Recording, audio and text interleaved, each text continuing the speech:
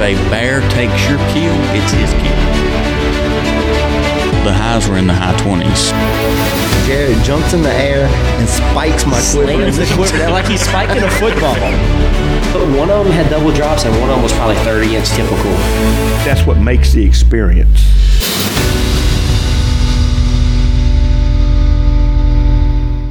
All right. We are back again for another episode of the Southern Arrow Podcast. I'm not really sure what episode this number is, man. I don't know. I think the last one that dropped was 13. We just dropped it 2 days ago, or yesterday. So this may or may not be 14, depending on where it goes in the cycle. But anyway, back again. As always, Cliff, I'm your host. Got my buddy Jamie over here sitting beside me. Just got out from underneath probably a 925, a 966. It was a 643. 643 John Deere tractor. So, Jamie Wilkinson, everybody. Jamie, tell them who you are. So some may not know you yet. My name's Jamie Wilkinson. I live here in Franklin County. Grew up around here. Me and Cliff know each other. We won't talk about how long we've known each other. Long time. Way too long. Long time. I work for a John Deere dealership here in Mississippi. Work on forestry equipment and construction equipment and stuff like that. Absolutely. Just try to deer hunt as much as I can. Yep, I heard that. All right. So back again is the famous rapper, Chris Brown. Chris, tell him hello for me. What's going on, everybody? How are you, man? Everything all right? I'm doing pretty good. Nice cold beer. Yeah, there you go. Enjoying one of them beers. That's me right there. About to sit down and chill out. I just finished some work around the house, and I'm about to sit down with a cold beer. I got a couple of. Well, I'm gonna skip down. I'm gonna go to Seth if he's back. Seth, are you back? Are you back yet? Yes, sir. I'm here. All right. So Seth was with us last week. So tell him hello, man.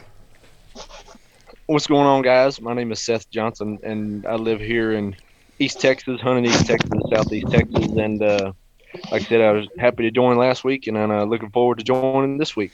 All right, and then I got we're gonna blood a couple of new guys here. So like I said, this is a group of people. You can be in, you can be out, you can be on, you can not be on. Just according to what your schedule is. If you can make it, great, and if you can't, so be it. Number one, John Mabry. Man, tell them who you are. Hey, guys. John Mabry. I'm in southern West Virginia, right in the heart of the Appalachian Mountains. We're just a bunch of good old hillbillies around here. We love our deer hunting, do a little fishing, raising young hunting. I may know where a little bit of that is, too. So. John, how was your deer season this year, man? Is deer season over up there?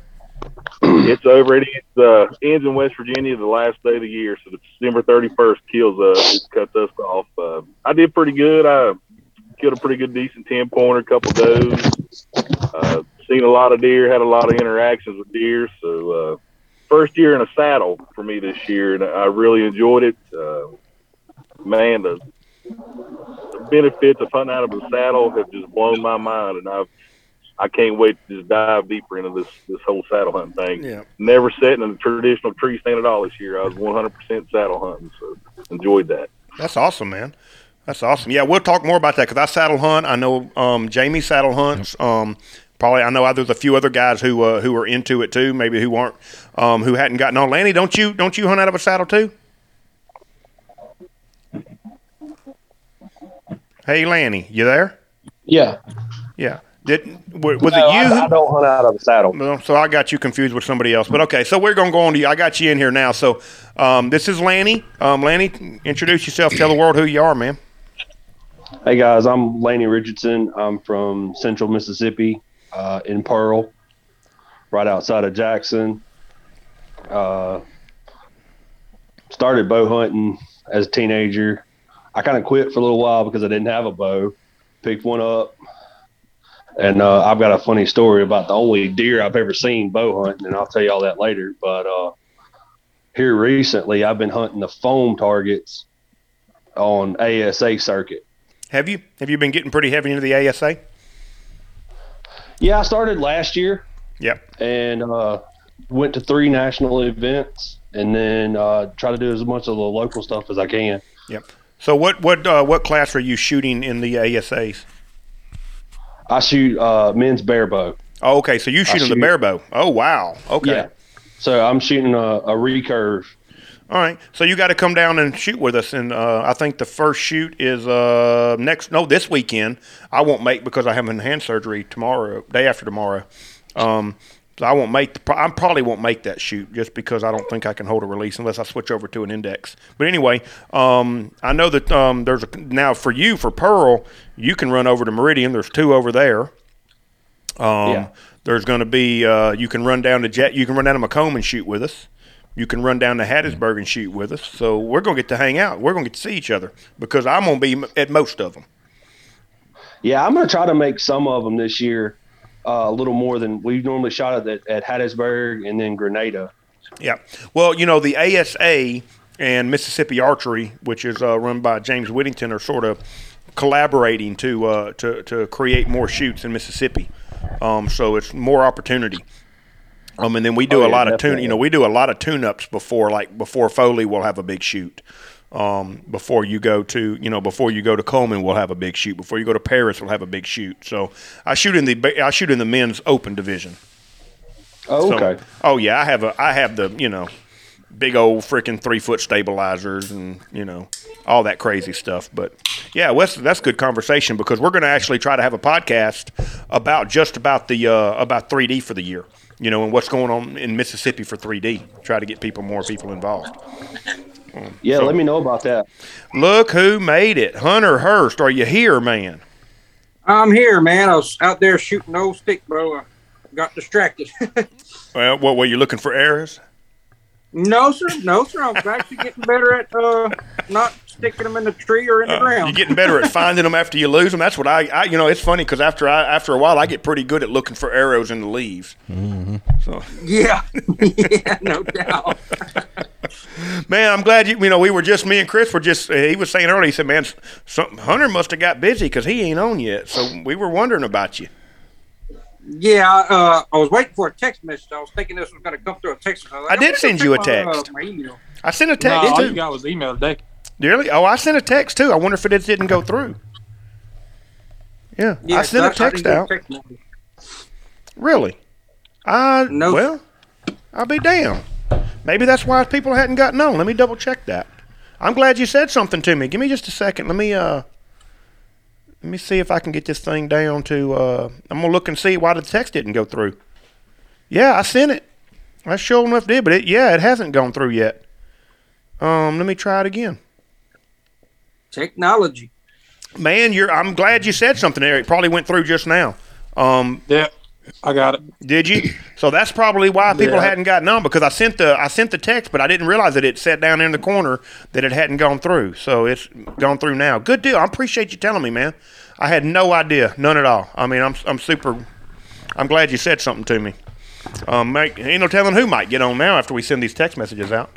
Anyway, so we're already recording. We're just rolling along. Hunter, go ahead and introduce yourself for the second time because there's going to be guys who maybe get on that hadn't met you yet.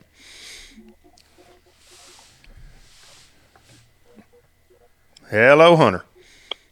Yeah, I lost you. I don't know what happened. Dropped the call. Oh, okay. Well, just call back. There you go. I was just saying, go ahead and introduce yourself again, since there are going to be some people who hadn't met you, and of course I got Lanny and John who were not on last week, so they're getting on for the first time this week, so they'll get to meet you too. Yes, sir. My name's Hunter Hurst. I'm from Roanoke, Louisiana. Been bow hunting real hard for about 6 years now. Started deer hunting when I was about 13. Just switched to traditional this year and really having a hard time picking the compound back up. And just love the outdoors, man. Hunting and fishing, that's live and breathe it, man. Yep, I hear you. That's how we are, bro. We just live and breathe it. All right. So anyway, so one of the things I was sort of like, since deer season's pretty much, with the exception of a couple of y'all, which maybe have another week or so to go, deer season's pretty much over for us. This your last weekend? Yeah. Yeah. So for a lot of people, this is the last weekend. But so I was thinking, like for me, I'm already sort of thinking about what am I going to do next year, because like if you're planning on going out of state on any kind of a hunt, really and truly, I tell people all the time, and I really wish like Lee or Wayne. I know Wayne couldn't make it because he literally messaged me and said he's just tied up, he can't get away. Those guys go, they go out west every year. I don't go every year, but I go somewhere just about every year now. But what I was going to say is that it's like now's the time to plan is what I was trying to get to. I'm getting text messages from some of the guys who were saying they can't make it. It's all good. I mean, you can or you can't. Like I said, this ain't the end of the world. If you can't make it, come back next week. But anyway, this is sort of one of those where now's the time to start planning. If you want to go hunt something somewhere, you cannot wait until the week before you want to go, or maybe even the month before you want to go, and start making your plans. Because if you want to go west, you got to apply for your tags now, or in the next couple of months. Or if you're gonna make a guided hunt, you got to start working on getting booked and things like that. So I was just curious about, does anybody else have any plans for next year besides me? And I'll just, anybody can chime in, any of you. It don't matter to me. All right, y'all can't be silent. Silence is deadly. Silence is deadly. Yeah, I'll go. I'm going November to Kansas again. Are you? Can you hear me, Cliff? Yeah, I can hear you. Go ahead. Okay. Yeah, I'm going November around early week November. 6 days up in Kansas. I went a couple years ago, didn't fulfill a tag, and then going to kind of north central Mississippi. I got a buddy who's got property up there, and I'm gonna dabble in some more public land.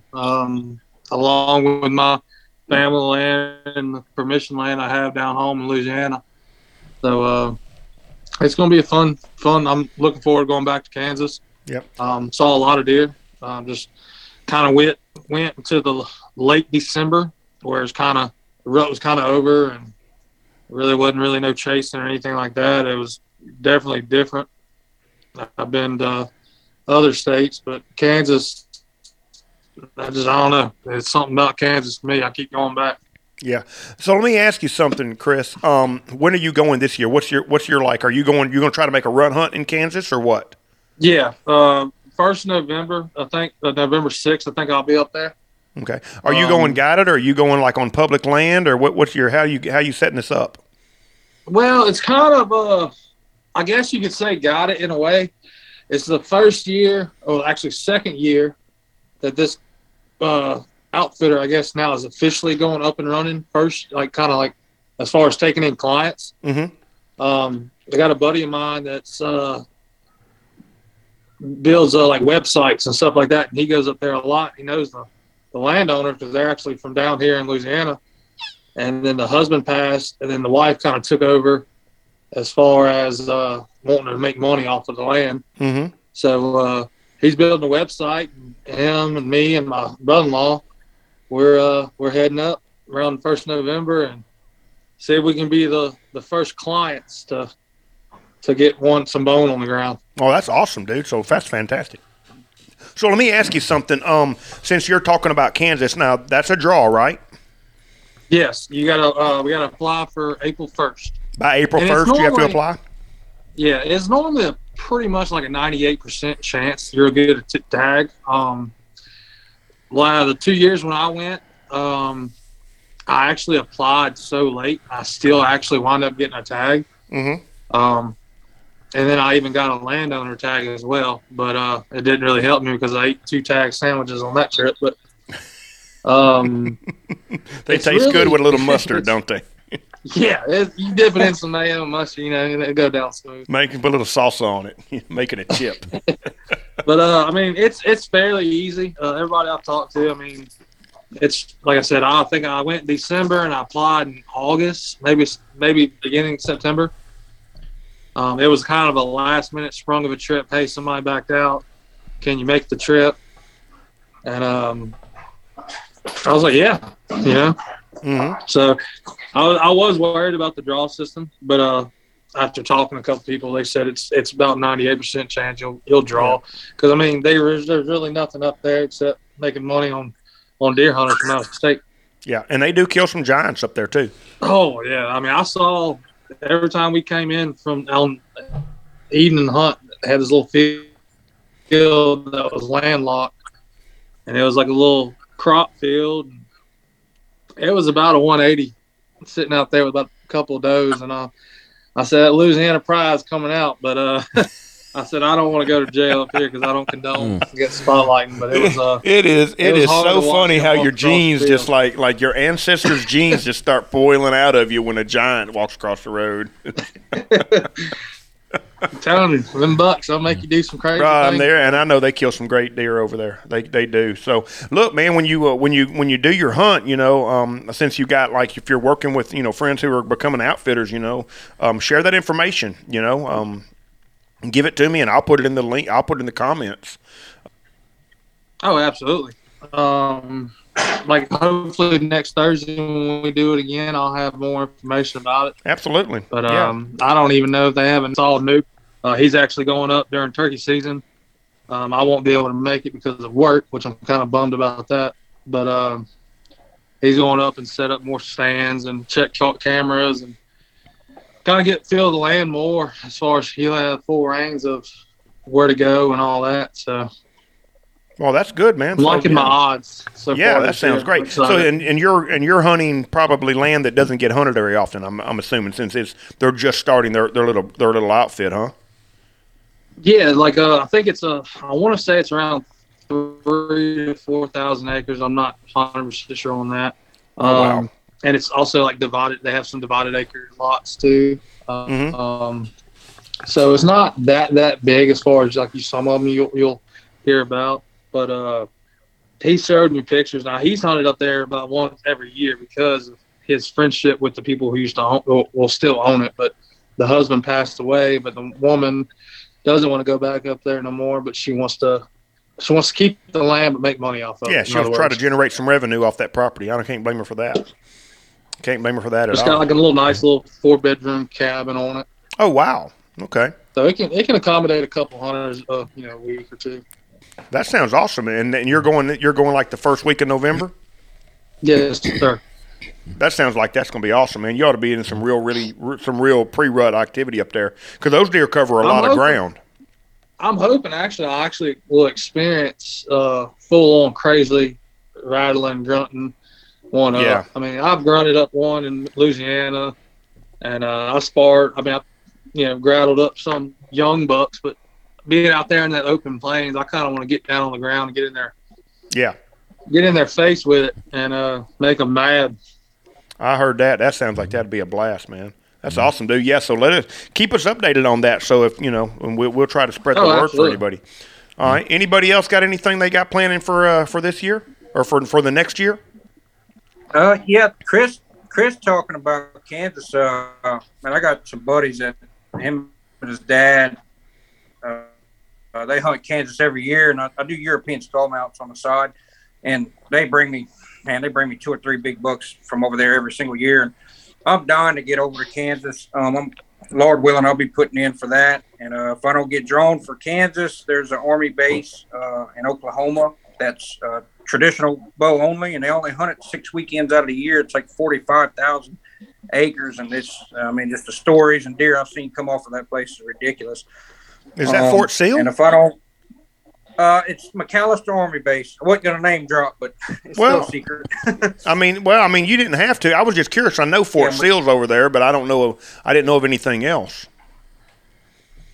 I mean, it wouldn't take long to do some research and find it. I mean, if it's traditional only, look, I'm out, dude. It ain't nothing personal. I'm out. It's no big deal.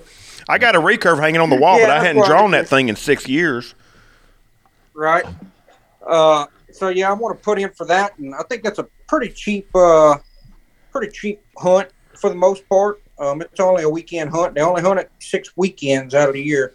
So, and then if I don't get drawn for Kansas or that place, I figure I'm gonna try to get over to Missouri or maybe Kentucky, one of the two. And I haven't been out of state yet, so I'm dying to go. I actually downloaded the Onyx, the Elite version, so I could start scouting some properties up there. I figured if I don't ever do it, I'm never going to go. So, I'm, like you said, I'm planning early and trying to get something put for around November time. And hell, if I get the chance, might even make 2 out-of-state trips. And other than that, I'll be hunting the marsh hardcore. I got off my lease this year, but I'll be hunting some public land out here around October 1st. It opens. It's only open for a little over a month. So once that's over with, I'll start traveling somewhere else. Hunted a lot of Mississippi River bottom land in the past. Killed a really nice deer on some public land up there last year. But I hunted that this year, and the dang water was so low, and just had a lot of complaints of deer numbers and whatnot. And not to drag on about it, but we drove around one night, just looking at deer, and we counted 46 does and 6 confirmed bucks. And man, seems like the deer number buck to doe ratio is a little off there. Yeah, I think you need to shoot a few does. Yeah, and that's the problem. The piece I'm hunting, everybody goes there to kill a big buck, and it seems like most people let does walk, and got a lot of little young buck spikes that get killed. And they each their own, not knocking them, but it's so I'm trying to get out, travel, see some different spots.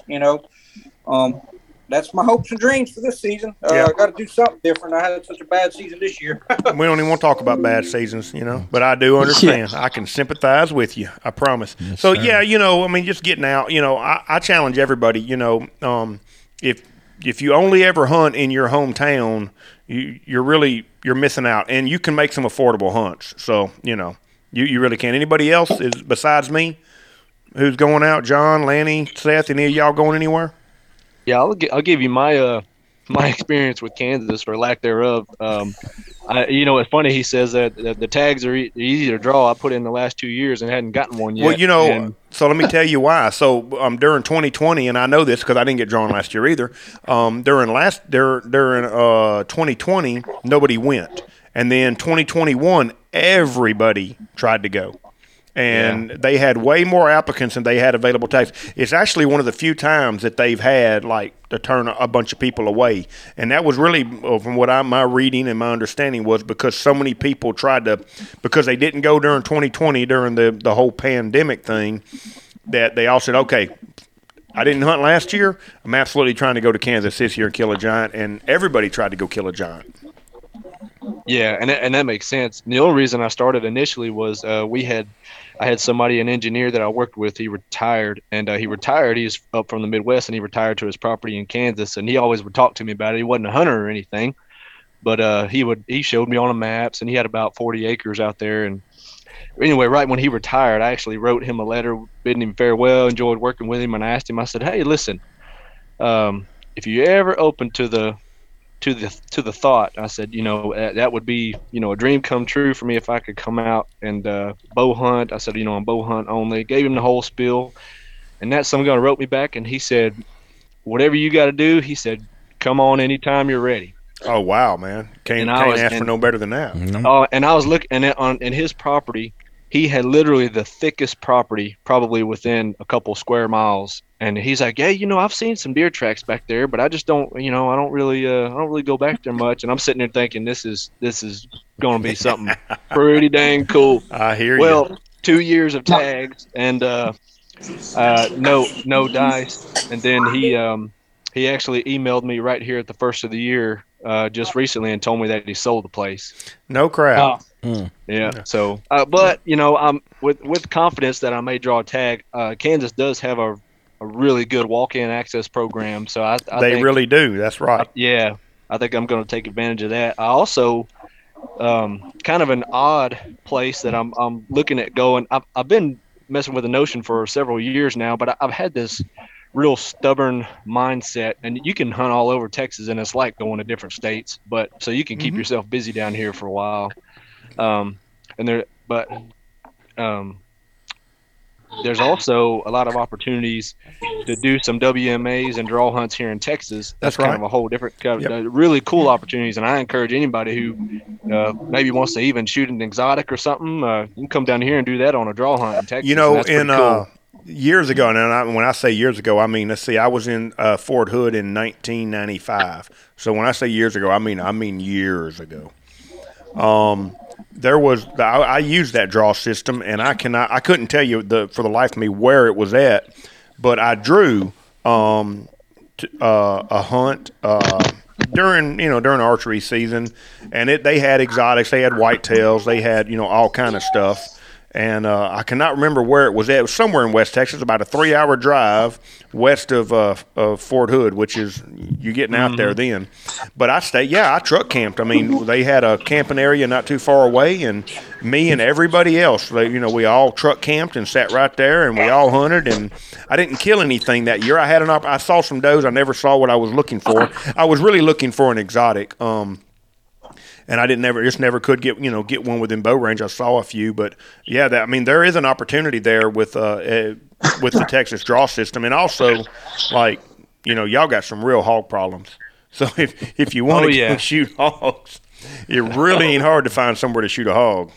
Yeah, there's a target-rich environment. It's a lot of bow practice you can get doing that. But it is cool. It is cool that we have that unique system because we don't have much for public land as far as other than the national forest. But that system is somewhat unique. But I've been really wanting to go to Oklahoma really bad, and that's something that I want to do this year. I've been toying with it for a couple of years. I've got points marked on Onyx, and Oklahoma has a really unique program too. If you haven't looked into it. And so that's something I'm looking to do this year. But I've had this stubborn mindset, and I'll just tell y'all this, but I'm trying to get rid of it, but I've just been hard on myself. Like, hey, if I can't fill my tag here on places that I know and fill my tags here in Texas first, I don't deserve to go anywhere else. To try to do it. I wouldn't. I know. Look, you need to get that out of your head, man, because I didn't fill any of my buck tags in Mississippi this year, but I killed a great deer in Illinois. Yeah, and that's and that's I don't know. I had that mindset for a couple of years there, and I was like, man, that's you being a little too harsh on that's right. with that mindset. A little too hard on yourself there, youngin. Yeah, because you want to go. I want to go adventure hunt and do some more things and experience some different terrain and and get out there and, like you said, just truck camp and do it up. And then that's right. There's also I throw out one, and I usually have all kinds of plans, and I do about 5% of it, but. The Oklahoma and this one is a real possibility, and that's actually Wisconsin. And that sounds nuts, but I have my dad and my uncle have connected the last 5 or 6 years with some long lost extended family, and they're all from Wisconsin. And they've actually got to be really close. And my dad and uncle actually bought a little small lake house up about 3 or 4 hours west of one of the main airports up there. I can't think of it at the moment, but it's in the middle of nothing and nowhere. And they've had it for a couple of years, and I haven't even been up there, but I started doing a little research on the public ground because Wisconsin has a lot of it. Mm-hmm. And actually did a little research, and they also have a really early season, like September 15th. Oh, really? So I hit. Yeah, and one other thing is they have a really cool first time out of state license purchaser is like $75. And again, it's like 1,500 miles away, but well, I mean, it's a 2-day drive. I mean, look, it's like going to Colorado. Yeah. It takes you a full 24, 36 hours to get there. So it's just part of it. But the thing is I'll have a place to stay. They have that little place up there, mm-hmm. and so you kind of got that covered. I just got to find the time. It's just like you said, mainly the drive and maybe a 4 or 5 day stay. Hey, so if you go to Wisconsin, bring me back some Lion Kugels. I'll come over and get them. Yeah, because they don't sell that shit down here. Dude, but my parents come back with stuff all the time, all different kinds of bacons and. Of course, cheeses and all that kind of stuff. Yeah, cheese. God knows you can't go up there and not get cheese. No, and they come back with all kinds of cool stuff. But, that's awesome, dude. But yeah, that's a $75 tag, and it's just the first year. I think after that it goes up to I'm sure. standard like $250 or something. But that's how they get you in. And then they get you hooked because there's some great deer hunting up there, you know. Yeah, and there's a lot of deer, I think, from my knowledge. And so I'm looking at making that happen, especially since it's an early season hunt. I can get up there and do that before all my stuff kicks off. And in October. Yeah. So I had a friend who went up there. Some friends who went up there. It's been many, many years ago. They went up there, and I owned my taxidermy shop then, so that was at least 15 years ago, Jamie, maybe longer. And he brought back the biggest 8-point I've ever held in my hands, and that's hung on one. I tell you, a giant 8-point. That thing was gigantic. I don't know. We didn't score it. I would have to think he's, I don't know, 50s, low 60s. I mean, I ain't never seen an 8-point like that. Just that's a giant 8. Ridiculously big. And I mean, of course, he killed it with a rifle. That's how they hunted. But man, they went up there for a couple of years, back and forth, and then I think they they lost their connections. But you were talking about connecting with long lost family. I was thinking when you said that, it's always nice to connect with long lost family who's had good hunting properties. Nothing ever wrong with connecting with long lost family when they have some good hunting, Anybody else? Yeah. Lanny, Hunter, y'all going? I mean, I know Hunter is. Lanny, John, y'all going anywhere? Yeah, I got a couple things I want to do this year. I'm more of a social hunter. I'm really not that hardcore. I get to go when I get a chance to go. I don't mind going with somebody. The last couple times I've gone, a buddy of mine's been, hey, let's go and hop in the truck. But I've got a friend of mine that has some place over toward Vicksburg, and he's like, man, bring your bow. And because I haven't hunted with that particular one. I've had it about a year or so now that I've been shooting with it. So what are you, when you're talking about your bow, what are you shooting? I have a Galaxy Solstice riser and Uka limbs. So, it's a 70-inch. Traditional? Pretty much traditional because it's bare bow. Yeah. But it's the aluminum riser and carbon fiber limbs. Okay. And so let me sort of. So I'm going to ask about that a little bit because I'm like, so when we talk about bare bow or traditional, and I have a recurve. I think it's a Wasp. It's been hanging in the same spot for, I don't know. I know I haven't taken it down in 5 or 6 years. It's the strings off of it, or the strings turned around backwards so that it takes the pressure off the limbs. And I've had that dude for a gazillion years, and I've shot it. I play with it every now and then I put it back up there because it's hard, and I don't like. It's bad enough that I suck with a recurve with a regular compound. You want to sell it? No. You know what? Hunter, your question is legitimate, but I don't know if I could ever part with it. And I don't even know. I don't even, honest to God, remember how I got it. I got it from somebody gave it to me. It was a gift.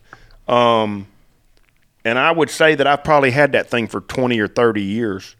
It's old, and it pulls about 45 pounds at 28 inches. I know that. I remember that. And actually, believe it or not, I'm not that terrible with it. I can actually hit when I'm looking at inside 20. Because when I was pretty like getting into the traditional thing, and I was playing with that, I learned to I just look at what I want to hit. I don't use. I know there's a lot of different techniques, and you and Lanny can really talk on about how the aiming process is, how you aim, and I'd like to hear more about that. We'll have a whole day one day devoted to traditional archery. Maybe we might even do a little bit this afternoon, just because it'll be something to talk about. But like for me, when I played with it, I just looked at what I wanted to hit, and I pulled back and let it go. And could, consistently, I mean, I'm not hitting freaking dimes, but, could consistently put that in a 6-inch circle inside 20 yards for a long time. But then I'm sort of a speed freak. So I like really fast compound bows, So right. That's just where I gravitated to, and I've been there ever since. But it's just hanging on the wall, man. You can come shoot it, but I don't know if I'll ever let you leave with it. That's all right. I'm not a big recurve guy anyways. I like long bows. Yeah, well, everybody says that the long bows are probably a little bit better for, like, all my research and the guys I've talked to. A small longbow, like a short longbow, is better for hunting because you don't have the string slap issues that you do with a recurve. correct. That's why I choose longbow. I build even my compounds. I used to be a speed guy like you, and when I started building my setups around quietness, like last year, and I'm not going to dive into this too much, but I switched to a fixed blade, single bevel broadhead, and chose the quietest fletching I could shoot. Put cat whiskers on my string instead of the monkey tails, and man, my setup was so quiet. I shot 3 deer last season with it, and went through them so fast they didn't even know they were hit. They just walked off. And in fact, that 131-inch 9-point I killed last year, he just walked off 15 yards maybe, and I watched him die 20 yards from a tree. And really clicked in my brain there, maybe there's something to this quietness thing. And like I said last podcast, I shot that doe with my longbow, and unfortunately it was a far back shot. Yeah, but you said you went through her so fast she hardly even knew what happened. No, I remember that. And that was with a longbow. At granted it was a far back shot. I didn't hit any bone, but at 20 yards with a 45-pound longbow, 454 grain arrow, which is kind of light on, lighter than I'd like to shoot. But yeah, I thought I missed. I literally thought I missed because she went right back to she reacted to the shot, but she didn't just duck and dive out of there and take off. She just kind of flinched and rolled a little bit, and then the grass was high, so I didn't see the impact. And 20 yards, arrow blew through it. She went back to eating. I was like, God dog, I missed that deer. And like I said, I walked over there, grabbed my arrow, and looking at it, she got up 10 yards from me. Had I not made an assumption and backed out of there, I probably would have found that deer 10 yards from the arrow. Yep. Makes sense. Makes sense. So, but yeah, and I'm not to get sidetracked because I know we're I mean, we talk about anything. I don't care. We can chase a rabbit in any hole. But Lanny, I'm sorry. We sort of like completely, like you were talking and we just completely started talking about something else. My apologies. We do it all the time, so I know this is your first time on the podcast, but we chase rabbits down holes and we go pretty deep sometimes. So back to what you were saying about what your plans are for next year. Yeah, so I listened to one of your podcasts, the one you posted yesterday. I actually just kind of see what I was getting myself into. And you're still on, so you're a glutton for punishment. Yeah. So, but he's like, come hunt with me. I was like, well, dude, I'm going to have to go with my bow because I'm just not set for, rifle season yet. And I've been actually thinking about it. I was, this year I'm going to do the ASA, and when we get done with that, I'm going to see about, how I actually shoot with an actual broadhead on and go from there, and maybe get one hunt in next year or two if I can. Yeah. So you're going to just try to stay local and just build. So how long? Let me ask you this, because I think that's important. Is how long have you been hunting with your in the traditional aspect? How long you been hunting traditional archery? I haven't. Okay, so this is all new for you then, right? What's that? So this is all new for you. Yeah.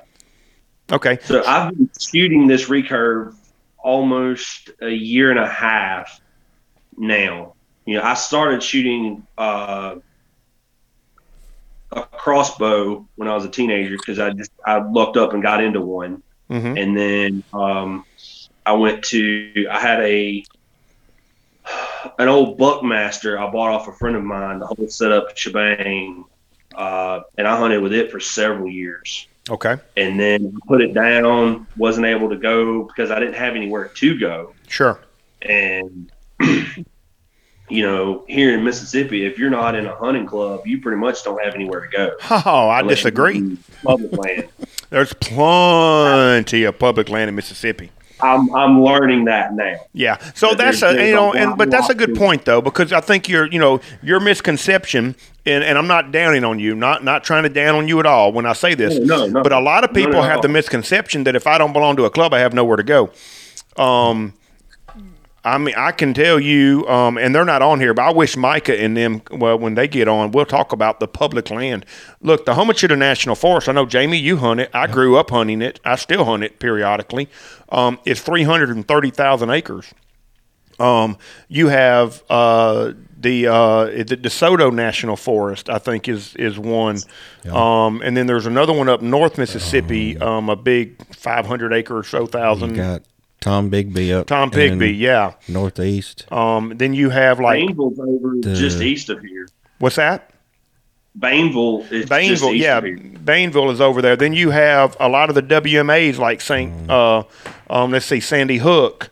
Or Sandy Creek. You have Caston Creek. You have Catherine's Creek. You have Panther Swamp. You have what's the new one that they did after the governor? Bryant. Phil Bryant, WMA. So they're, believe it or not, I mean, and I know I'm not knocking on you for your comment, because I think people don't realize how much public land there is in Mississippi. There's a lot of opportunity to hunt. It just takes a little research to sort of find the opportunity. Oh yeah, and I've learned that here recently, that you just have to do a little more research and found out there's a lot more than you think. There is. There's a ton of there's a ton of good hunting opportunities in Mississippi, and we have a lot of deer. Now, something else too, that like just as a side note, that I think they did a study a couple of years ago. The average white-tailed deer in Mississippi killed is 3 years old. I don't know how that is. Not in Franklin County. It can't be in Franklin County because they killed freaking yearlings. 6 months old. 6 months old, yeah. They shoot them all in Franklin County. But they, we do, in some of these areas like Panther Swamp, which is very managed, and St. Catherine Creek, which is pretty well managed, and a few others, there's opportunities for public land hunting, especially if you're in state where you're a resident. Now, some of the areas are probably maybe restricted for non-residents. I don't know because I'm not one, but there are opportunities. But anyway, I'm sorry, I didn't mean to get off on that. I know tangent, the permit draw hunts. I don't think non-residents can apply for a permit draw for the. I do, but I don't know. I think but you're right. Some of the management areas you can if you're not a non-resident. If you're not a non-resident, I don't know. But anyway, I'm sorry, Lanny. I didn't mean to cut you off, man. But I just wanted to get that out there that there are opportunities. You do have to do a little research though. Yeah, and I've learned that. And then, like I said, I put it down. I actually sold it to a friend of mine. He said his son was getting into it. I had all intentions of I'm going to sell it to him, and I'm going to go buy me a new one and have the latest and greatest and go from there. And I never did. Yeah, never works. Of course, life will work happen. Yep. And actually, my son, who's 12, my father-in-law bought him a Genesis bow for him to start practicing for school. And he's like, come on, Dad, shoot with me. So I shot with him for a little bit, and I went to Hattiesburg with a orange Genesis bow and competed. Oh, wow. Shooting ASA. Yeah, just for fun, just to have something to do for the weekend. And I was like, I'd kind of like to get back into bow hunting. And then I looked at just getting into shooting rather, what the categories were and for ASA and 3D archery, because that's kind of, I like it more than anything. Mm-hmm. And the numbers, I looked at the numbers. There's not a whole lot of people that shoot bare bow compared to compound. Yeah. If you're in the open compound, I have a lot of competition, and it is stiff competition. Yeah. And I didn't figure I would be competitive in it. So I picked a discipline I felt comfortable with and could easily get into, and that was the bare bow division, shooting recurve. Sure. Well, that's awesome. I mean, and it's a challenge. I mean, any of it's a challenge, but I mean, people who shoot 3D, if you don't shoot 3D, you have to understand it's a real challenge. When you're shooting quarters at 40, well, of course, for your range, it's not. I'm shooting quarters at 50, 55, 60 yards sometimes. It's a challenge. We're 30-yard max. 30-yard max? Yeah. Yeah. But usually you get to some of these ranges and they're 32. I think the most I've seen range-wise, and I may have been off, was like 34. Yeah. Yeah. So when I set the range up, I generally help set the range up at Percy Quinn. I'll be thinking of you because I generally drop them pins. I'll be thinking of you, and it won't be 30. You'll be thinking like, damn it, Cliff. Hey, But anyway. Lanny, I have a question. You said something about I could have swore you mentioned school, and I was just curious. Does y'all school have an archery program? Yeah, most boys' school? a lot of them down here do. Yeah. That's cool because we don't, but that is something that certain groups here in Texas are starting to advocate for again, and it's kind of cool to see. So you mentioned that, and like I said, I haven't heard that in a long time. So that's pretty neat. Yeah. So the archery. Go ahead, Lanny. I'll let you explain it because I mean my kids did it too. But go ahead. From my aspect of it, I think Matthews come out with the Genesis bow, and that was a big thing that they were pushing to get youth into it, and they started with the schools that I know to get more kids involved, and it just depends on the school district when they start. Some of our elementary schools here have 5th and 6th grade students that are shooting. Mm-hmm. Here in Pearl, in our district, they don't start till 7th grade. Yep. So it was the National Archery in the Schools program was the original, and that's what Mississippi has.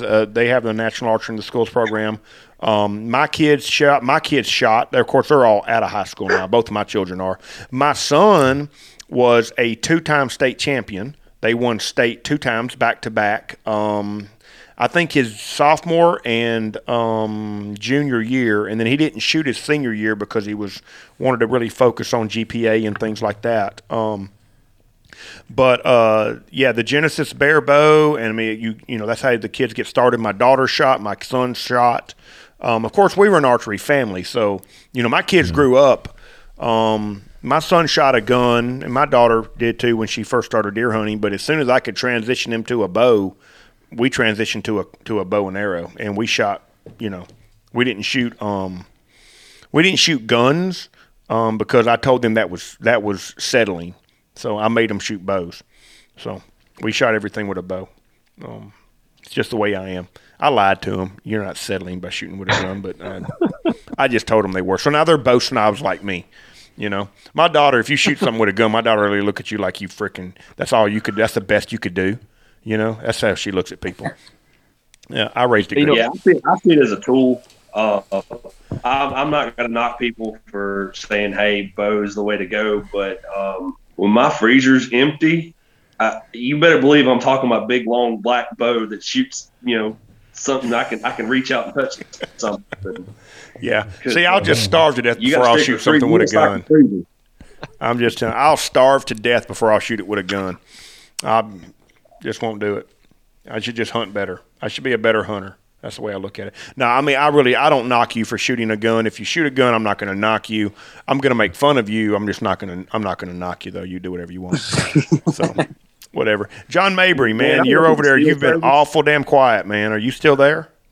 I'm here, buddy. I've just been listening to all this good conversation. Yeah. Well, so you got anything planned for next year? What you thinking about?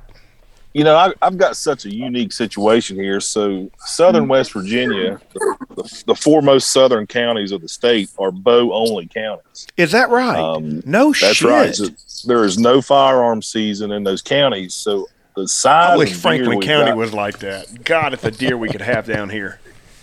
Oh, I mean, you just enjoy hunting here, and there's some absolute pigs running around. I bet there are some giants because they get aged, don't they? So they get age on them.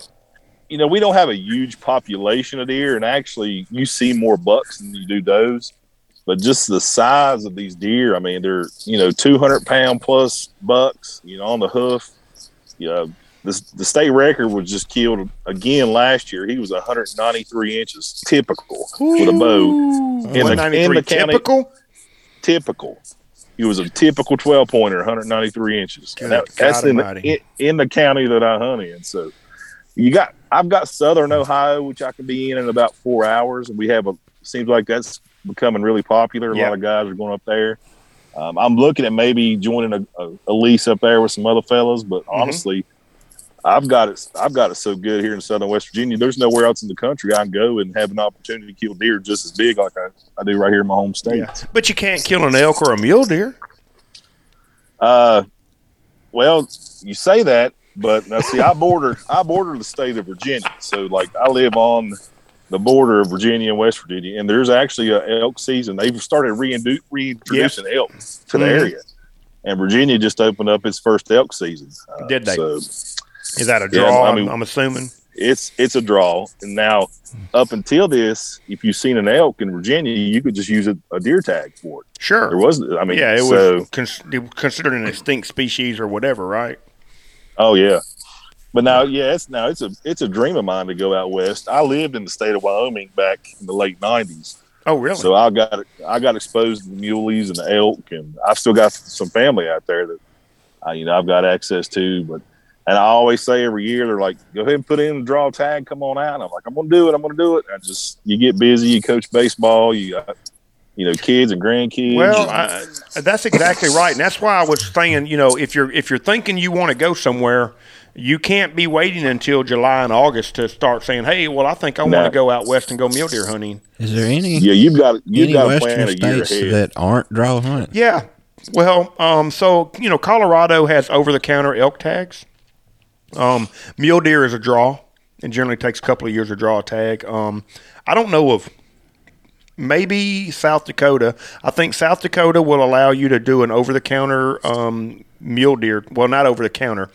You can put in for a tag for South Dakota and get it. They'll give it to you, but if you got to apply before a certain date, and I want to say that date is sometime in April, Jamie. I'm not 100%. I'd have to look it up. Yeah. But if you apply after that, you can still get a tag, but it would only be for private land. You couldn't do it on public. Yeah. But you can get over-the-counter antelope tags. I think in Colorado, in South Dakota. I think you can get. I know you can get an over-the-counter mule deer tag in. I think Nebraska's probably, and maybe South Dakota are the only places you can get an over-the-counter mule deer tag. Over-the-counter elk can be purchased in, I know, Colorado. And these are off the top of my head because I don't have it in front of me. And then, of course, you can do whitetails in Montana. You can do, and I think you can do whitetails. A lot of times that's going to be over-the-counter in a lot of places just because they don't really care about the whitetails. Yeah, out there it's not. And they kill some big ones. Oh, you yeah. know? Yeah, Eastern Wyoming's got pretty good whitetail population. Exactly. And I don't know if that's a draw or if it's an over the counter, but I know that they're mule deer. Like for Wyoming, I buy preference points for Wyoming every year, and I even put in for the super tag. Wyoming has a lottery. It's called the super tag, and it's like $130 to apply for 13 species. I'll put my honey. I'll throw my money in. I've wasted more money than that at the National Wild Turkey Federation, putting in for freaking guns that I will never win. What the hell, What you gonna do with them if you do win them? Sell them because I ain't gonna shoot them. I mean, they'll be like all the other guns I have, just freaking oiled down and sitting in the closet. Just let me have them. I'm not I have. You don't understand the concept of business. I don't give stuff away. Well, anyway, but I put in for the super tag, and like every year, you can buy your preference points. So I buy preference points for Wyoming. That way, when I get ready to go to on a mule deer hunt or on an elk hunt or a antelope hunt, because Wyoming's like, if I want to go antelope hunting, that's where I really want to go. If I want to do that, I can, when I get ready, get enough points, I can put in and I can draw my tag, and I know I can go. But going west, it doesn't matter where you go. Like Illinois, if you want to go to Iowa, you're looking at probably now you're probably looking at 5 years to draw a tag. So you got to be putting your tags in, But if you want to go to, I think South Carolina has an early archery season, and a ton of deer. Yes, South Carolina opens up August the 15th. That's right. So, yeah, you can do an early season tag. Go down there. And, they're trying to kill a velvet deer. That's right. Yeah, and then Kentucky also. They open Kentucky up September 1, I think. Mm-hmm. Super early, yeah. Yeah, so that's one that's sort of like on my radar. I want to do a Kentucky trip, but so like what I want to do. So John says he's not going anywhere since he's a homebody. It's okay though. So I want to go to like for right now, like my plans for this year. For sure, I will be going to Illinois somewhere around the 5th to the 7th of November, and I'll spend about 4 or 5 days there. I generally plan a 7-day trip, a day to travel, 5 days to hunt, a day to travel back. 'Cause it's about a 10-hour drive for me to go up there. Mm-hmm. I'll plan that hunt. That I will go on. That's sort of like really and truly, that's probably going to be like an every year thing for me. It costs me, if you book your hotel room in advance, because I like book, I'll set my dates probably about July. I'll sit down and say, this is the week I'm going. I'll go ahead and get on Priceline or whatever and book my rates. Man, dude, you know what I paid last year for 5 days in a hotel? $110. That's what my hotel room was. For the whole week? For the whole freaking week. It was $300 if I had stayed the entire 7 days, but I killed and freaking left 2 days early. $100 and something. So my total trip, start to finish, the gas, everything was right around $1,100. Which a lot of times you got to kind of look a little bit, but you can find hotels that'll rent for a week, and it'll be a cheaper price. That's right, and that's what I did. So I went on like Priceline, and I said, hey, I want to book for 7 days from the 7th through the 14th or whatever days it was. This was the one, and I just went on there and shopped, and I found Red Roof Inn or whatever freaking hotel it was. It wasn't a Hilton, I can assure you, but it was whatever, reasonable hotel. And it was like $300, $340 or something for the entire week. And because I checked out early and I'd only stayed, it was like $120 for the entire freaking week. Now don't get me wrong, it was not Class A accommodations. Oh. It was, but it was a bed to sleep in, a toilet to shit in, and a freaking shower to wash in. And that was all I really needed. I stopped at Subway and got me a sandwich on the way back, That sounds like a little hotel I stayed at. Me and Grant did. Back, it's been 5 or 6 years ago. We drove for Twin Oaks up in the Delta. Mm-hmm. And I forget the name of the little town, but it's like one little hotel and that's right. It. And that's right. I mean, that's all it was a bed and a bathroom. But that's all you're looking for. Look, I'm not looking for 5-star accommodations, I'm trying to go on a budget. I'm not trying to spend freaking $5,000 on this trip. I want to go and I want to spend as less money as possible. You're not going to be in the room. I'm actually not, and that's right. You're exactly right. Say again? Okay. Don't say it. There's a lot of hunters and guys that travel out of state, hunt out of state every year. They're going the Airbnb route too these days. The Airbnb route's a way to go. You just got to. But like I'm saying, that's why this conversation is being done in February, and not in August, because in August it's too late. You need to be thinking about, if you want to sit down and go somewhere, you need to be thinking about where you want to go now. I'm my other trip that I want to do, and I will say I'm probably 85% on going on this trip. I got a few things to work out. Is I want to go on a mule deer hunt, but I want to go, like, first off, I'm 50 and I'm fat, so that means that limits where I'm going. I am not going to the freaking Timberline Mountains and doing a Timberline mule deer hunt, because I will die and nobody will ever be able to find me. I'm not doing it.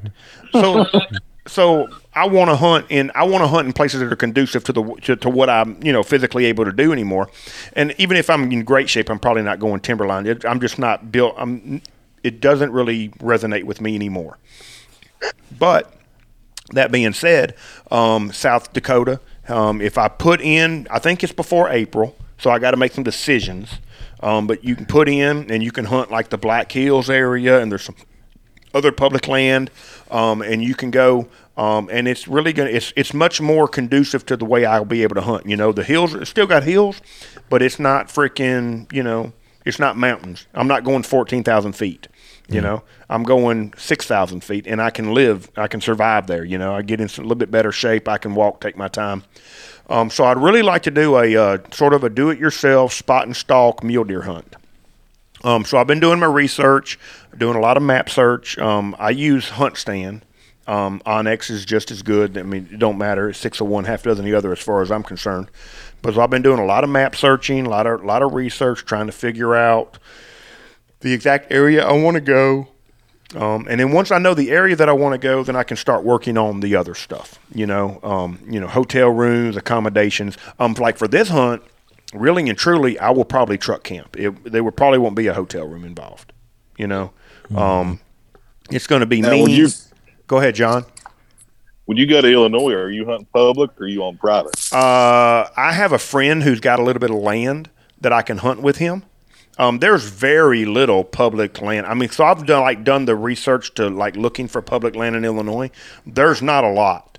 There are a few places, and I reached out to my buddy and I'm like, hey man, I see I don't know, maybe 2 hours from where you live, there's some public land. And he's like, yeah, you and 4,000 other people hunting it. I was like, all right, well, no problem. So move on from there. And he said, hey, look, if you want to go, I mean, they do kill some good deer there, but it's just it's a lot of people. And I said, well, I'll just work on it. So I pay basically a trespass fee, I guess is what we will call it. He has arranged for me to be able to hunt with him on his private land. And I just have to pay the landowner a little trespass fee for me to be able to hunt that week, and it's well worth it to me. Very nice. Well, I mean, yeah, but I mean, it just comes from having a buddy who lets me who lets me hang out. He's a good friend of mine, and I'm trying to get him to come down here because he's from the north, so he's only y'all. And I don't say this to be ugly, but you northern guys. You hunt in your rut is like a 5 or 7 day window, and our rut starts in December and ends in January. It's a long, protracted, drawn out process. Which is not bad, but at the same time not good. Movement's more. Now, do you think that's because of the number of deer you have, or is it just a different rut altogether? If you want to go down that rabbit hole, I think the weather. I'll happily go down that rabbit hole. You want to go down a rabbit hole? Let me tell you about a rabbit hole. Because I've done my research. I mean, now I'm not a wildlife biologist, and I can't tell you everything, but I can tell you the basis of this. So, number one, many, many years ago, like when my grandfather was born about 30 or 40 minutes from where I live now, in a little place called Hamburg, Mississippi, which was a metropolis in 1917 when he was born. He told me growing up that if you saw a deer track, you had something to talk about. If that makes any sense.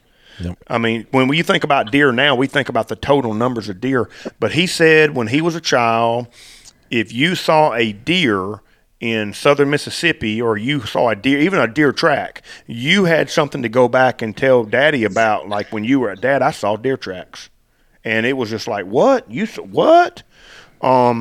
So during restocking efforts, and this is history, and like I said, you can do the research and find it. During restocking efforts some many, many years ago, I guess now 50, 100 years ago, however long it's been. I know they'd done some in Franklin County in the 50s and 60s. Yeah, in the 50s and 60s. So they brought deer from all over. But here's what they did. They brought deer from Illinois. They brought deer from Wisconsin. They brought deer from Minnesota, Ohio, and they turned them all loose. Well, here's the thing. So a doe is genetically programmed to go into estrus when what? Does anybody know besides me who'll say the word? What triggers a doe to go into estrus? Come on. Somebody? Yeah, you got me on that one. Something with the daylight. It's got to do with daylight. So it's not photosynthesis. That's the word that keeps coming. But it does have to do with triggered. They're triggered by daylight, right? So the length of daylight hours is what triggers a doe to come into estrus. Right, so in the northern areas, that daylight period is somewhere around November the 7th to the 11th or whatever, 6th through the 12th, whatever. That's when a daylight period, based off the sun being in the southern hemisphere and us being in the northern part of the world, causes the daylight from dawn to dark to trigger, and that's what triggers your does. Well, those same does are still genetically programmed to come into estrus based off of that daylight period. Unfortunately, every doe is different, right? So your does in northern Wisconsin trigger a little bit differently than maybe the does in southern Illinois, right? Just based off of the total numbers of daylight hours.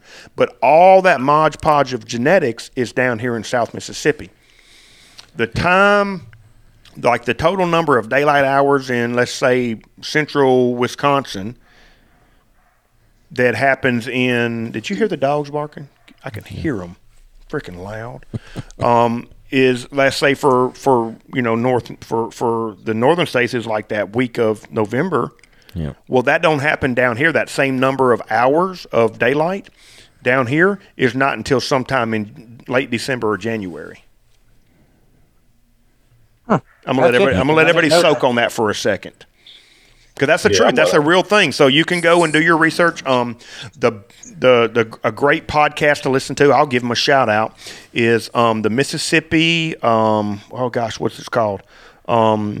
It's the Mississippi. Oh God, I cannot think of it. I think the university doesn't put on their own podcast. That's the one I'm talking about. The Deer University or something. The Mississippi State Deer University or whatever it is. So it's they're one of the most but Texas A&M, Mississippi State, and one or two others have some of the best deer research programs in the country. Yeah. Pennsylvania's got a great one, yeah, exactly. So Mississippi's deer program, the professors who run the deer research program have a podcast, and I don't know what it's called, Mississippi Deer University or something like that. I can't remember. But anyway, if you want to learn about deer management, those dudes are freaking like I love to listen to them because I learn. I mean, I'm learning about deer management, So, like I said, them and then like the guys at Texas A&M, they're great deer managers. They a lot of what Texas does is based off the research in Texas A&M at College Station. So it's the MSU Deer Lab TV. There you go. One of their channel. Though they've got a podcast too, so you can look them up. I don't know if they still do. Like, I used to listen to their podcast. I haven't listened to it in a little while, but they were doing it pretty regularly. Tons of great information. It's the MSU Deer University podcast. Bronson Strickland and Steve Damaris. Damaris, yeah. So those guys right there. If you want to talk about like learning deer management, those dudes, that's as good as it gets. You ain't gonna get anybody better, Yeah, I've looked into some of those studies and some that they've cited on some of those podcasts about the relocation and bringing especially for Mississippi, maybe I think parts of Alabama and things like that. It gets really interesting. Even into South Louisiana. This whole southeast section was all these deer are transplanted from the northern states. There were no deer in the southeast at one time. Hardly any. They killed them all out back then. They had been killed out, used for meat, whatever. Just like bears, there used to be a lot of bears in this area, and they're coming back. But God, I can't wait for them to open a freaking draw bear season in Mississippi. Oh yeah, that ain't no lie. Cannot wait. You seen it? Well, I can tell you this: if you boys want to kill a bear, just come on up to West Virginia. Dude, give me your dude. I will be in touch. I'm serious. I mean, I was going to ask you about that. I was going to ask you. I mean, I got more bear pictures on my trail cams than I do deer pictures. Dude, when's your season open? Like cattle up here. When's your season open?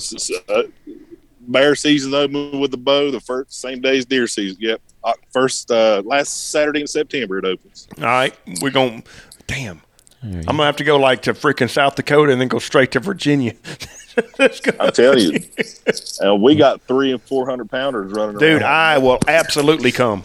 Go to South Carolina and just go to Illinois while you up there. I'm telling you, man, I will come, dude. Don't make invitations that you think I will come. I will get in the truck and drive over there. I can put you on one. I got plenty of. So y'all don't have a spring season, just a fall? Just the fall, yeah. It opens with deer season and stays open until deer season closes. So. Really? Man, we're going to have to talk about that because I might get on. Because that's one of my things. Like over the next couple of years, I want to book a bear hunt. I want to do like for me, I want to do like a pack-in type bear hunt. Get on the horses and go way back up in the woods. I don't know, Saskatchewan, Wyoming has a good one. I've heard really good things about Wyoming. I've heard good things about Montana's. I even heard Idaho's got a really good bear hunt. So I don't know, man, but that is something I want to do. You can just go to Kodiak with Wayne, and then you can hunt them I ain't going to Kodiak, dude. I'm not paying that kind of money to shoot a freaking 100-pound deer. Or I don't know, the deer might weigh 200 pounds, but he's got horns like I can kill. Look, I'm just not. It's just not a thing. Well, you can hunt the brown bear while they hunting the sitka deer. Dude, I didn't want to get eat. I want to hunt a black bear. I ain't trying to get eaten. Big difference. big difference. But yeah, so that's sort of what I like. For me, I want to try to plan 2 this year. I am certainly going to Illinois. That's like going to be a yearly thing, and I want to try to plan 1 trip. I don't know. It's either going to be the only other thing that I might do this summer if I can't get like Seth to invite me to go shoot hogs down there where he lives. Is try to plan some kind of a trip out to Texas just to go shoot some shit sometime in the midsummer, hogs and exotic or whatever. But I've killed all the sheep, so I ain't worried about no sheep. But I would like to go find me some. You can come get all the hogs you want. Come on, I'll come shoot some pigs now, and we'll podcast in person. That'd be awesome. There you go. Yep. But other than that, that's sort of my thing. That's about all I want to do this year. Is I want to try to do that. I don't know. We'll just sort of see how it works out. I mean, of course, I work for myself, so I'm next month from starving to death too. So all that could be on hold if the economy tanks or something like that. So I may not be going nowhere, doing anything. Who knows? Hey guys, Cliff Cannon with Tom Smith Land and Homes, here to let you know that if you are in the market to buy or sell anywhere in the state of Mississippi or Louisiana, I am here to help you.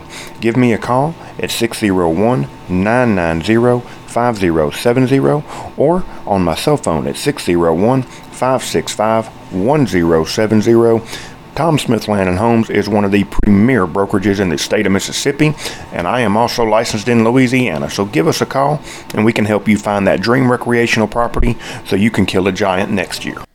But Cliff, it's funny. You was talking about people wasting money. You're invested in experiences by this trip you're taking.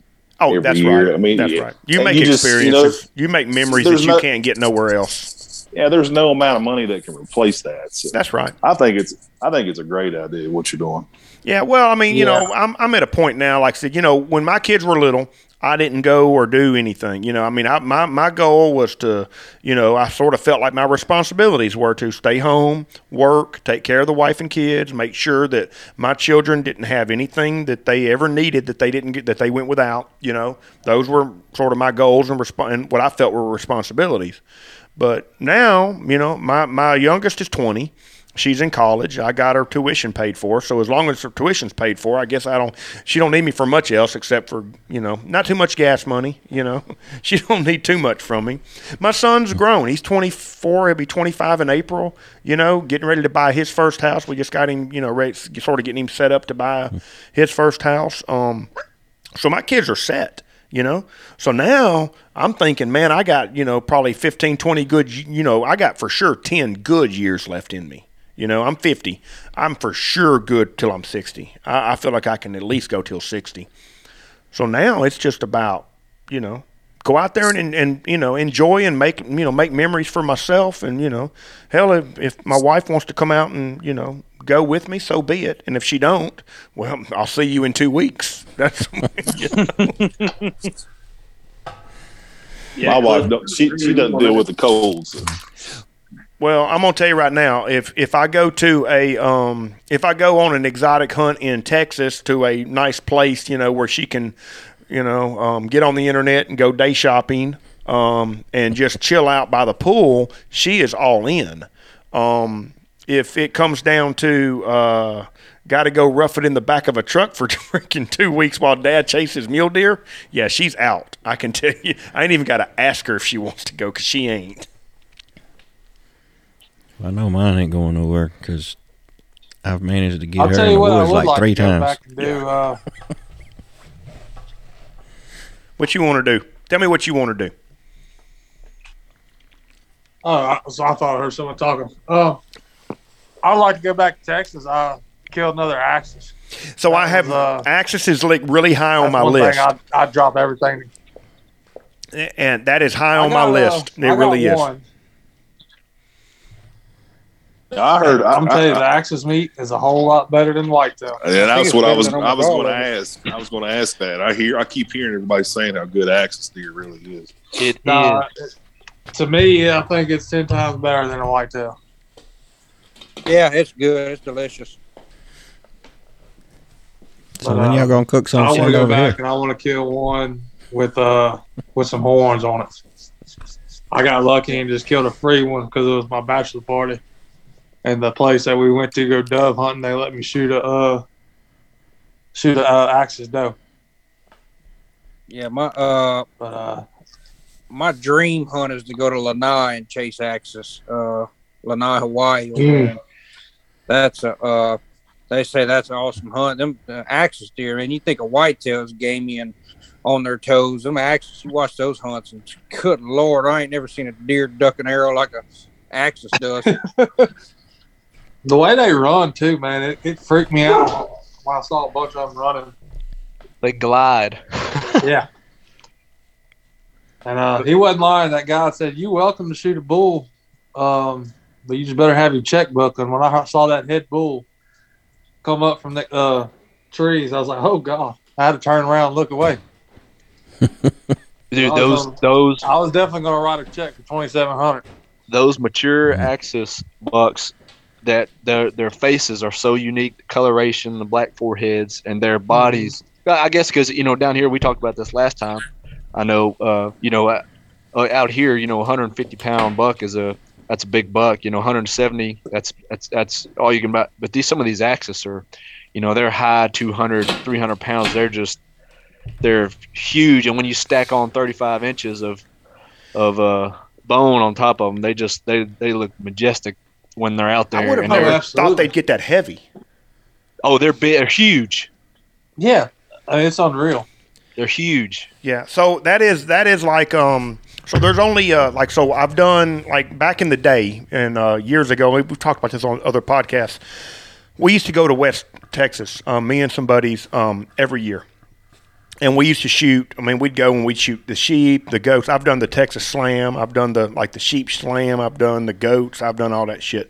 But I've got two that are like really high on my list: an axis and a black buck. I want those. I don't know what it is, and of course now the whole want to go to Africa thing is different. But I want a black buck and I want an axis, and maybe if I could run across one, a chocolate fallow. But an axis is high on my list of animals I want. It's just something about the way that dude looks, Yes. I just want one, something fierce. So that is a trip that, like, I don't know. So I had a buddy, actually Lee, and I hope he listens to this, and maybe he can call me and do it, and we want to do it. He had said, "Hey man, may want to take the wife on a trip. To hunt axis in West Texas sometime? Like just a wives and husbands. Like we're gonna hunt. The wives can chill out, day spa, go day shopping, just do whatever they want to, and we can go hunt during the day." And I would freaking, honest to God, I'd not go west this year to go kill an axis. That's the only thing I would like give up though. I'm not giving up my Illinois trips. Going there every time. But yeah, axis is a big one on my list. No, and they're very unique as far as a herd because you'll have herds that shed during the fall. You have fall herds and you have summer herds. Yeah. Some don't have bone on their head in the summer, and some have it. Years ago when we used to go, I think everybody have you not heard of the YO Ranch? Everybody pretty much heard of the YO Ranch? Yeah, I have. I think so. Yeah. So years ago, I mean, if you know where the YO is, we were going down the road and you go right by the YO Ranch. I mean, literally, when I say there's a big YO, it's a sign. It's like 12 feet tall, YO. We were going down there, and of course, it's a high fence ranch. What they do is mostly exotics now. And we're going down the road, and in the ditch is a gigantic axis walking down the fence on our side. He's on the road side in the ditch. And my buddy's driving. He literally locks him up. And I'm like, he wakes me up. I'm like, what the hell? And he's like, I'm about to kill this fucking axis deer. And I'm like, no, you are not. Back then, I didn't know. I mean, I didn't know I don't know even if it's even, I think they can hunt them at night. I don't even know. Seth, you got to tell us if that's even legal. But I was like, you are not freaking shooting this deer at night. Can't hunt 'em. Go ahead. I think they can. Yeah, I think they can too. If I'm not mistaken, I think there is an exotic in Texas that you can hunt at night. There's no season. Of course, exotics don't have a season. Yeah. I want to say it's a Neil guy or something. Yeah, I don't know. I know you can't. I know, like you don't in Texas. If you want to go hunt hogs, you ain't got to have a license. You ain't got to have a tag. Just go over there and shoot all the hogs you want. I mean, Texas literally says we don't care. Just come shoot hogs. Yeah, if you're on private land, you can hunt hogs and exotics at night in Texas. Well, there is no public land in Texas, or very little. I mean, very little anyway. There's a little bit with exotics, not very much. You got to get way out. Yeah, you got to go way out in West Texas. That's where I went when I hit that draw. Was like way out in West Texas, out past Uvalde, way out there. Yeah, you're down there in the valley, or you're around Lake Amistad. You're close to the border where you don't want to be anyway. Yeah. I don't want to get killed by freaking that. But anyway, I was saying, so yeah, there an Axis would be. But anyway, he was driving, and he was. I mean, I didn't know at the time. I was like, dude, you are not poaching this thing. If I had known, honest to God, I would have been fighting him for my bow. If you could shoot him at night, because that dude was a giant. I mean, a giant. And then we would go. Seth, you'll know where I'm talking about. I mean, a lot of you might, our listeners. You go to Uvalde and you turn north and you go to Rock Springs, right? And there's a lot of exotic hunting up in there. A lot of ranches. You're sort of in the hill country. It's broken, it's canyons, it's big country up there. And you'd be going down the road and you look over in some guy's yard and there might be 50 freaking Axis does and $8 or $10. And then that's what's interesting about Axis is usually when you see one, you see them all. Yeah, they're huge herds. 30 and 40 of them. That's right. Yeah. So I went to a place last year. It was called he's a business. It's called Chambers Bow Hunting. He's like 800 acres under high fence. And I had a pretty good hunt. I did not kill an Axis. I saw plenty. I did not kill one. I had a bunch of does. And it's crazy because like you're right about big size.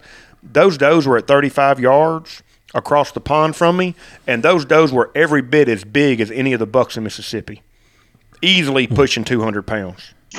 They were huge, and I was just waiting to, I'm trying to shoot a buck, so I didn't shoot the doe. If I'd known how hard an Axis deer is to kill, I would have shot that doe. They're hard to kill with a bow. Because there's usually you see so many at once, you get picked off. A lot of eyes.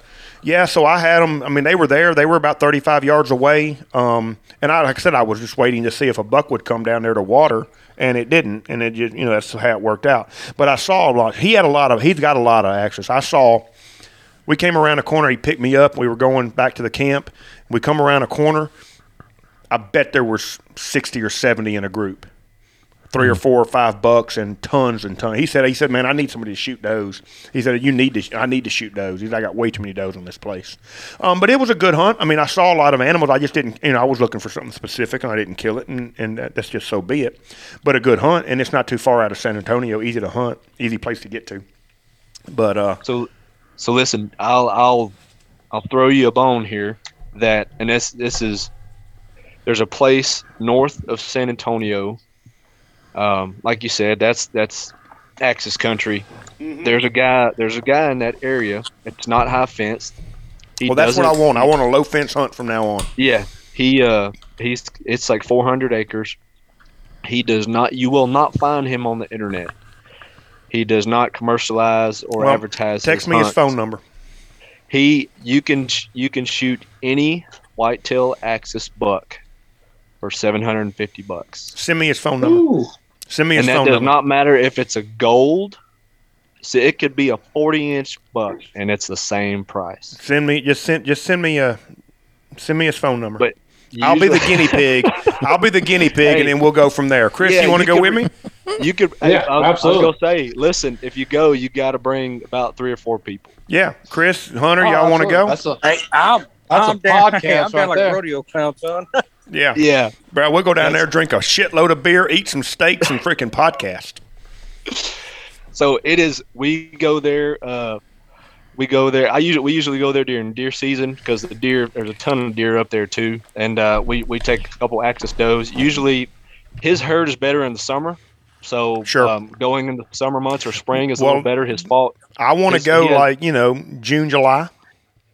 Yeah, you're gonna sweat your balls off. I don't care. I mean, I used to go to West Texas every July. Like we used to go the week of July, like the week of July 4th, and it'd be 1,000 degrees in West Texas, and we'd go out there and shoot freaking goats till just hundreds of them. We shot goats. I mean, I've killed them all. Texas Doll, Black Hawaiian, you name it, I've shot them all. So, I mean, I understand sweat. Trust me. Yeah, but most places you're going to find an access doe hunt, even for a doe. A lot of people look for doe hunts, and you're going to pay $400 just to shoot a doe. That's right. That's about right. $400 for a doe hunt, you know. But I mean, I keep hearing that the venison, the meat, is just out of this world. It is outstanding. You know, it's very good. Yeah, so I am absolutely looking to do that. That's the only reason we go there. Yeah, the only reason we go there is for that meat hunt, and hopefully drop a couple of axes to add to the freezer, and you can't beat it. Yeah, I mean, look, I ain't gonna lie to you, man. If I can, I mean, I want to shoot a buck, and I'm certainly going to. But like I told the guy who I hunted with last year, I said, look, if I can assure you, if I come back next year, I am absolutely shooting the first doe I see. The first axis doe I freaking see, I am killing her, and then I will hunt a buck. But that's a hard, those animals. So, like, everybody kept telling me, and I didn't really sort of, like, until you've experienced it, you don't really know.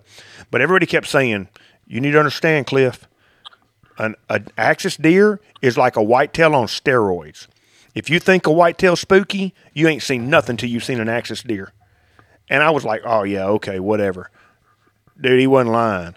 That's the spookiest summit I've ever seen.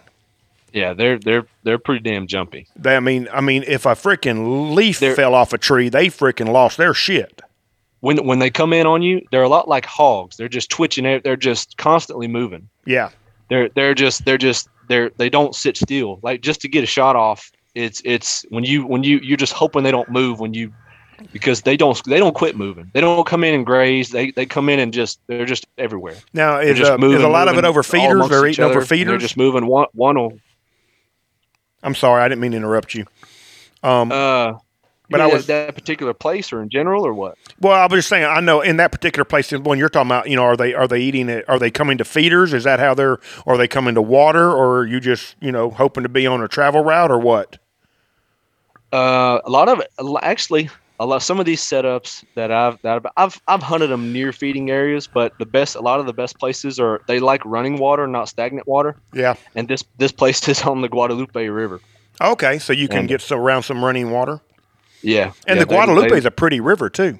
Oh my God, yeah. That is you'll know you'll want to buy land there, but you won't be able to afford it if you ever go visit. So. No, if you've ever seen freaking look, I thought land in Franklin County was expensive until I started looking at Texas.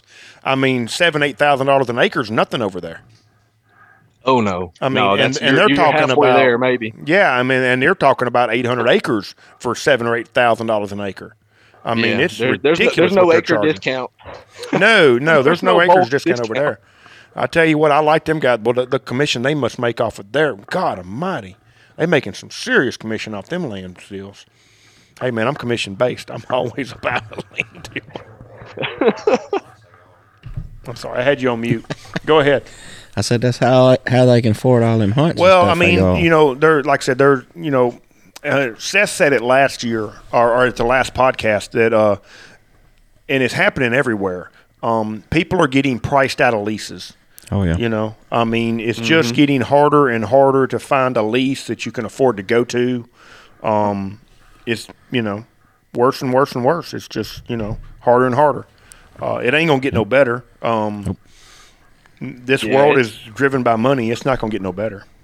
It's getting like that around here. I mean, I've seen leases that's 200 or 300 acres that they want $1,000, $1,200, $1,500 for it. You know, our lease is we try to keep it, and it's not up to me, but we try to keep it around $1,000 a person for 1,000 acres, which is a really good number. We got to add people, but every year, because it's predominantly Weyerhaeuser, every year Weyerhaeuser goes up. Yep. You know, so we have to, you know, the numbers. You know, we either got to add somebody or we've got to go up in the price, and it's just, you know, the nature of it. I don't know why Weyerhaeuser feels like they have to go up every year. They could give a shit less about a deer hunter. Their money's made from making logs into boards. I know. I work for them. I know exactly what they make their money doing. You know, Oh, yeah. I ran sawmills for 20 years. I know how they make their money. So, does it really matter to them that they got an extra $100 an acre? Out of that 300-acre tract? No, they don't care. It don't even affect their bottom line. Nope. But it is what they do.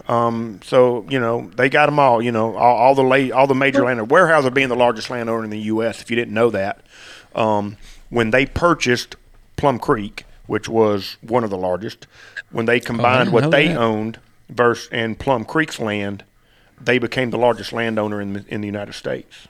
Everybody thinks it's like Bill Gates or something. He can't even hold a candle to what Weyerhaeuser owns. I didn't know they had bought Plum Creek. Yeah, they bought Plum Creek, I think 3 or 4 years ago, maybe longer than that now. But they are the largest single landowner in the country. Own more land than anybody in the country. Weyerhaeuser. Well, Yep. they own half the state of Mississippi. They own half of Franklin. The other, Franklin County is 1/3 public land, 1/3 privately owned, and 1/3 forest owned by forest companies, like Weyerhaeuser and other large companies. So yeah, a lot of the land around here in the South, Alabama, Georgia, Mississippi, Louisiana, is owned by timber companies. They grow pine trees, man. That's all they care about. They grow pine trees, even in East Texas. If you go up, that's right. If you go in, oh goodness, what's the name of Seth? You may know. I don't know if I can remember the name of the little town. It's in between Sam Rayburn and Toledo Bend. Gosh damn it, I can't remember the name of the little. Well, you kind of broke up in between Toledo Bend and Sam Rayburn. There's a little town. It's there's a couple little places like there's a like GP mill over there. Prairieville? Is it Prairieville? Something like that. Anyway, there's a sawmill. There's a sawmill over there that's owned by Georgia Pacific. It's it's a green carpet out there. You look at the map. It's all pines. The whole section. It is literally If it's not, I mean, it's private, it's privatized, or it's all timberland. That's right. That's the two options. It's either there's some national forest, or it's mostly timberland. And that's that's from there all the way until you hit probably John, even out into your area. A lot of pines out there where you are. No, we're hardwoods here. You're mostly hardwoods. Yeah, we a lot of oak, red oak, white oak, poplar, maple. We're in the Appalachian Mountains, so it's not a lot. So you got to go a little further south, but that line probably south of you. I know Georgia. I know for a fact. Basically, from Tennessee south. To the Gulf Coast. To the central and western North Carolina, it's a lot of pine, and then in South Carolina. So Alabama, nothing but pine trees. Mississippi, nothing but pine trees. Georgia, most of Georgia is pine trees. It just is what it is. Oh, I think them Piney Woods leases are bad. You don't want to lease land down here in the marsh, or at least you don't want to pay for it anyways. Is it? Well, that's again, it's where the money is, right? And I think, and this is just an opinion, and I don't know it to be fact, but I think it's the duck hunting more than anything. Probably that's driven prices up. You got these big money guys that want to duck hunt, and they lease it, and that's why I'm getting off that lease this year. The duck hunters don't want to hunt the property we leased. It ain't good for duck hunting, and it ain't no good for deer hunting, really. Very few deer on it. And my goodness, for 500 acres, $4,500 for 500 acres. That's a lot of money. That's a lot of money for and over half of that's really unhuntable. You can't walk this stuff. You literally. You walking on floton, grass, marsh grass, and you bust through, and you're literally hanging in the grass, and your feet ain't even touching the ground. I got to hook you up with another guy who was on the podcast a while back. His name, I think it's Logan. I can't off the top of my head. I can't remember 100%, but I think it was Logan. But Logan hunts down in the marsh too. I got to get y'all together because he said they were using snowshoes to walk them flotons to get back in that junk. I've been considering something of that nature. I got to get y'all two together. I got to get y'all hooked up together so y'all can talk about it. Okay, so I got my notification. I don't know if you probably, I don't know if you heard it, but it says this PC is in battery saver mode, which means that my battery is dying once again. It's okay because it keeps us on track. But I had to order a charger for here. I have a charger at the house, but I don't have one out here in the shop. I got to order a charger for it. But so we're gonna call this before my laptop craps out and we have no service again, and then I just leave everybody off. So before we go, guys, I appreciate y'all as always. Anybody got anything before we get out of here? Yeah, I got something real quick. Yep. So you talking about doing a podcast for ASA or the 3D stuff? When you get that going, let me know. Yeah, absolutely, we will. I've been talking to a few people, trying to get all of the people who run the different shoots. So you got like 6 or 7 different places now, trying to get everybody together so we can all just sort of sit down and have a conversation about when that's going to be. And I don't know the timeline on it yet. It might be next week. It might be this week. It might be I don't know. But trying to work that out. And if I do, I'll let you know, Lanny. I certainly will. Yeah, you get a night where you just want to talk about ASA or something. Absolutely. Yeah, it'll be a topic. I mean, we're going to talk about it. 3D season is really getting here. It starts this weekend's the first shoot, and then it's going to be a shoot basically every weekend all the way for the next couple months. So going to have plenty of opportunity to talk about that. All right. Anybody else? All right. So the silence means I think that's it, bro. Oh, well, you'd be faster than that, Chris. Go ahead. What's that? I'll be editing out some blank spots. Go ahead, Chris. What's up? Yeah, I know. I'm my bad. This damn house. No, you're good. Go ahead. Horrible service. Oh no, man! I just like I said, I enjoyed another podcast. Yeah, I actually really enjoy enjoy shooting the shit with y'all. Podcast group hunt. Yeah, well, you know what? Cliff. Well, hey, not at my house. I mean, but we can go to Seth's and shoot some hogs. You're stingy with your deer, dude. I don't have any deer. I mean, I'm really protective. So if you came to hunt with me, you'd have a list of deer you can't shoot. There'd be like pictures and like no. You'd be like flipping pages. No, we can just all shoot does. No, yeah, you can shoot all the does you want. You just can't shoot any of my bucks. That's exactly what I mean. But hey, man, maybe we can talk Seth into taking us all hog hunting. You never know. Yeah. You never it's know. Wide open for hog. You can have all you want. Yeah, well, we might hook you up on that. Anybody else got anything before we get out of here?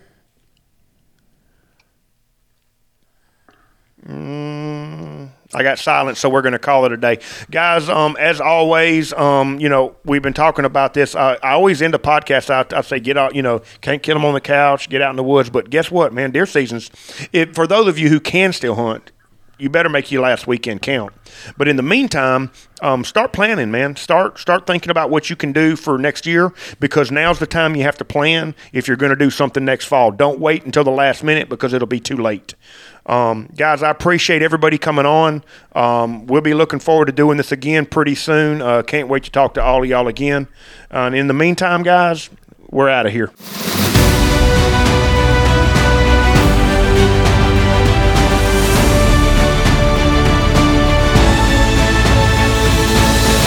It was a complete shit show.